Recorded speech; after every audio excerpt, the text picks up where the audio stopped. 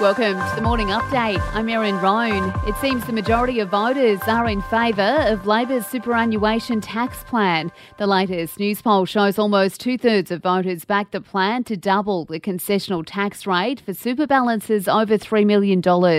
Anthony Albanese remains the preferred PM, 54% to Peter Dutton's 28%, but the gap has narrowed from 10 to 6. After decades of talks, nations have reached an historic agreement to protect the world's oceans. The High Seas Treaty was agreed upon at the UN headquarters in New York and aims to place 30% of seas into protected areas by 2030. Michelle Grady from the Pew Charitable Trusts says previously only 1% of these areas have been protected. These areas of ocean are not owned by any nation, so we have to agree in order to protect them. It's the major missing part of the world's conservation regime, and it's going to make a huge difference to the future of life on Earth.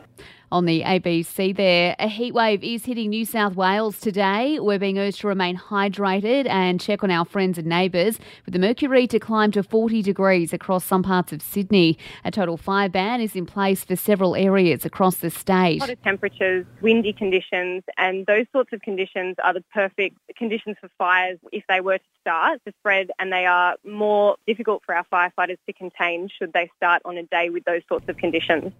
That's Rural Fire Service spokesperson Angela Burford there.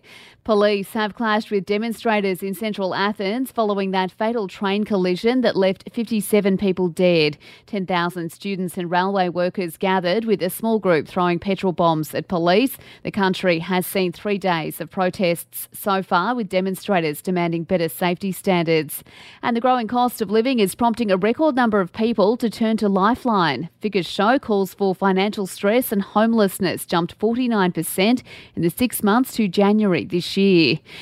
In sport, Alex de Minaur has taken out the biggest title of his career so far, winning the Mexican Open. The Aussie coming from a set down to beat American Tommy Paul. Oh, it feels great. It feels amazing. I know the hard work that's been put in to be here, and it's good to see the results. Not always that you win a tournament and you get to finish a week unbeaten, so I'll definitely cherish this. That audio thanks to Bein Sport there. And in the NRL, the Dolphins have stunned the Roosters in their debut with a 28-18 win. In entertainment news, Chris Rock has returned serve following Will Smith's now infamous Oscars slap. The comedian addressed the slap during his live Netflix special, confirming he is still pretty upset about the whole thing. But I'm not a victim, baby. You will never see me on Oprah or Gayle crying. You will never see it.